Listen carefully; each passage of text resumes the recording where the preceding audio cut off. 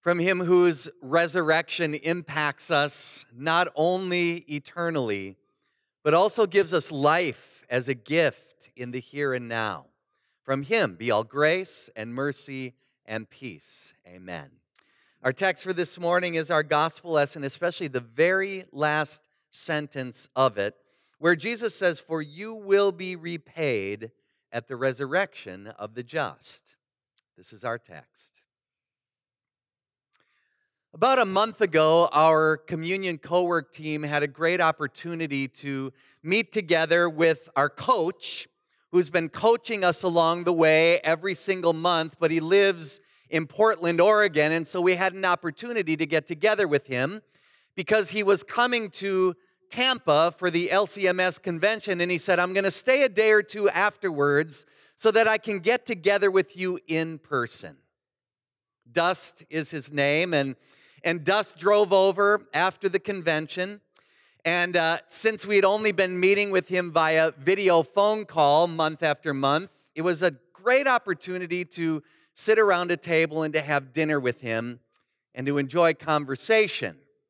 So Tammy and I had Robin and James and Michael and Ashley and Tracy over for dinner along with Dust, our coach. And so we sat around the table for a meal. And as we ate, we had one rule. It's a rule that we often use at our house when we have people over for dinner. The rule is that there can only be one conversation going on at a time. No corner conversations. Everybody is in on the conversation. And so as we ate, we had a conversation as Dust did an incredible job of asking questions that guided us into deeper understanding of this new ministry that we're launching. But even more than that, he was guiding us into deeper relationship with one another as we sat there that evening. So he started by asking each of us, "What was the highlight of your week?"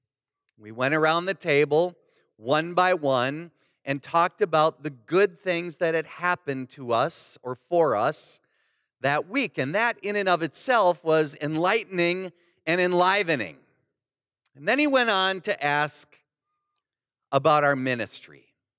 What would you most like to happen immediately? What are you most scared about as you launch this ministry? What are you most excited about as these things come into place? And so one by one, we went around the table and answered each of these questions. And by the evening, we felt more a team than I think we ever had been ever before. We felt more of a bond with one another. We ate and we conversed and we learned and we laughed and we cried a little bit. And I think if you asked anyone there that night, they'd say that that probably was a highlight of their month, maybe even their year. After everybody left, Dust remarked to me that he wondered if it would be a good idea for every church to do just that, to gather small groups of people together, to sit around a table and eat and have conversation and get to know one another and build that bond that our God has for us. I thought that's not a bad idea at all. In our gospel reading for today, Jesus is also having dinner on a Sabbath at someone's house. And it happens to be the home of a Pharisee. And as you well know, often throughout the Gospels, the Pharisees are enemies of Jesus. And this dinner is nothing if not an eventful evening.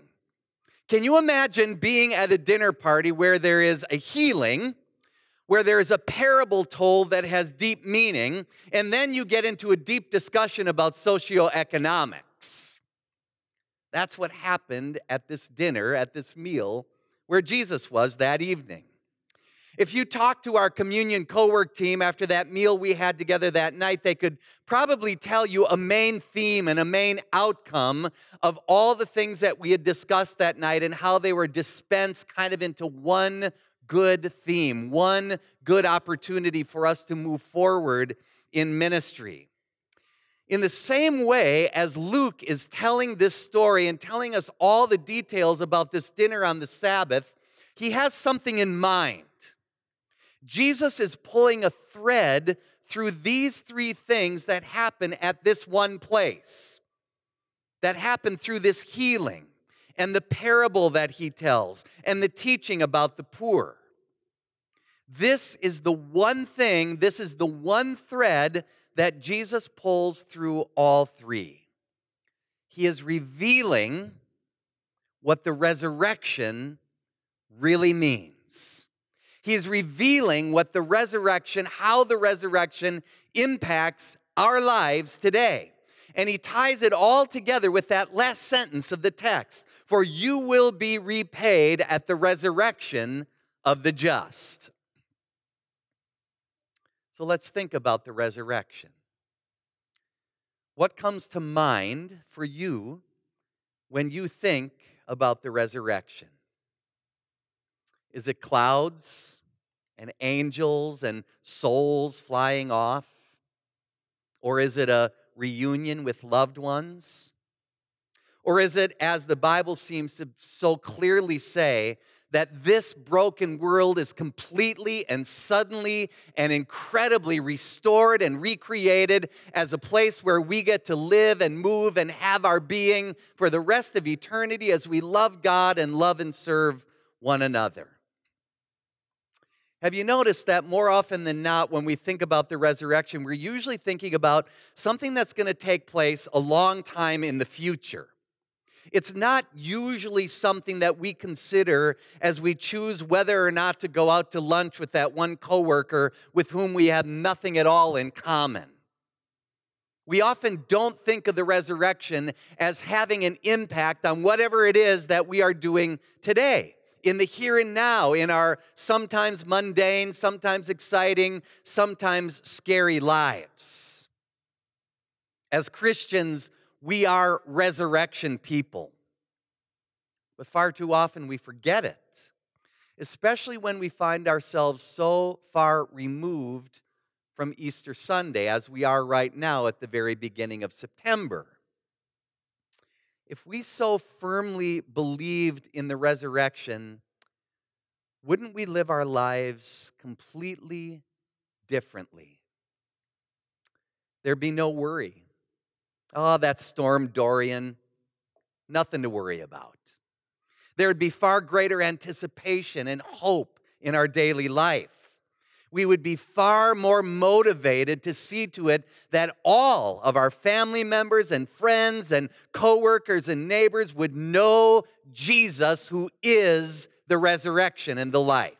We would seek and find any and every opportunity to tell people about our Jesus, who is our hope and our joy and our comfort and our strength, so that they too could have that living in a resurrection life already in the here and now. They could have a resurrection life like we have. For Jesus, the resurrection isn't just a teaching located in the future. It's not just a line in the creed that we say, and then we move on to the rest of the service. For Jesus, the resurrection is something that shapes our lives right now, today, in the here and now.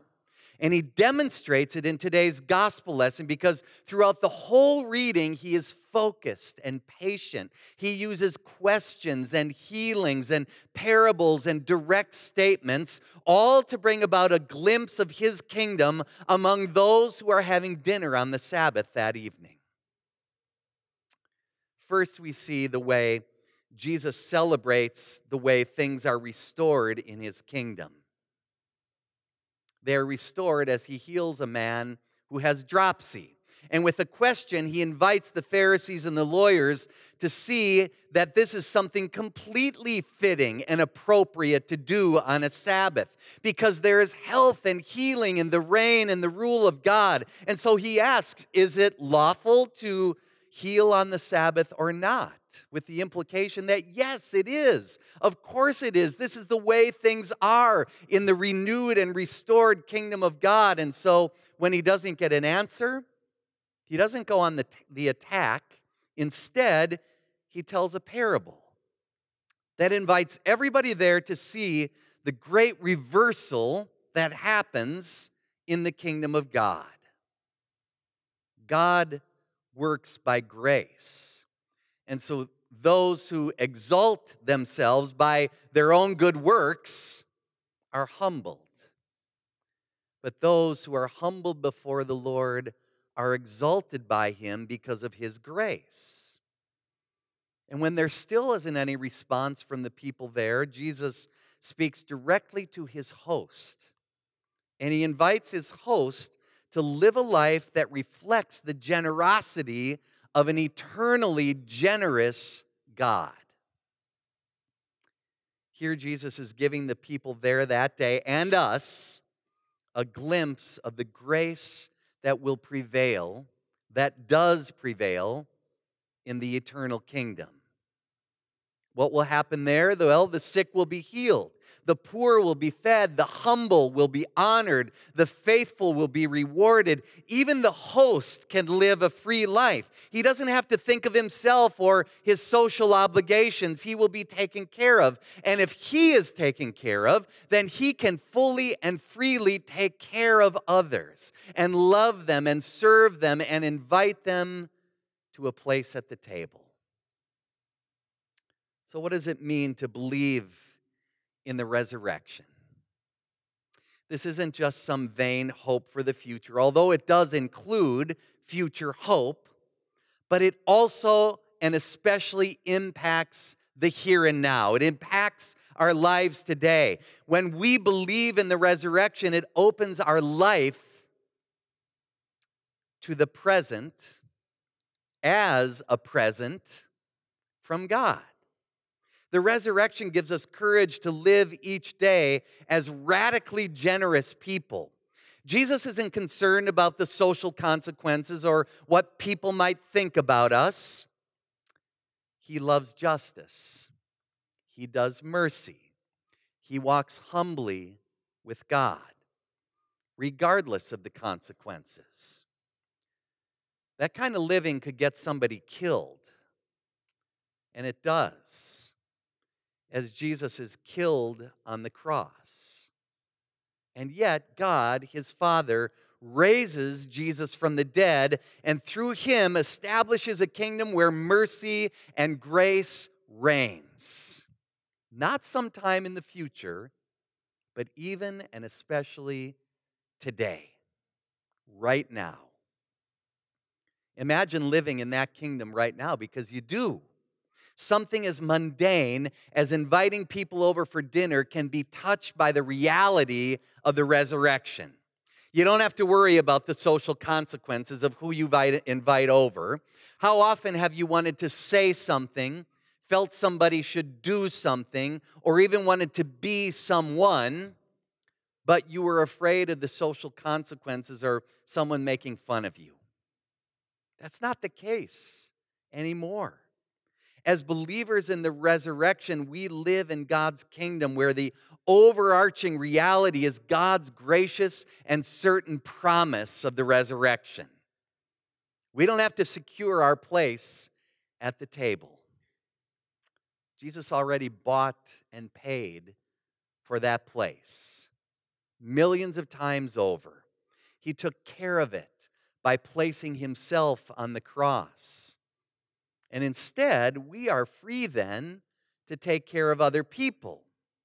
So something as simple as a conversation with a friend or a neighbor can be an occasion when we confess our belief, our firm trust in the resurrection of the just. And just, of course, means justified by the grace of God in the mercy of Jesus who gives his life for us.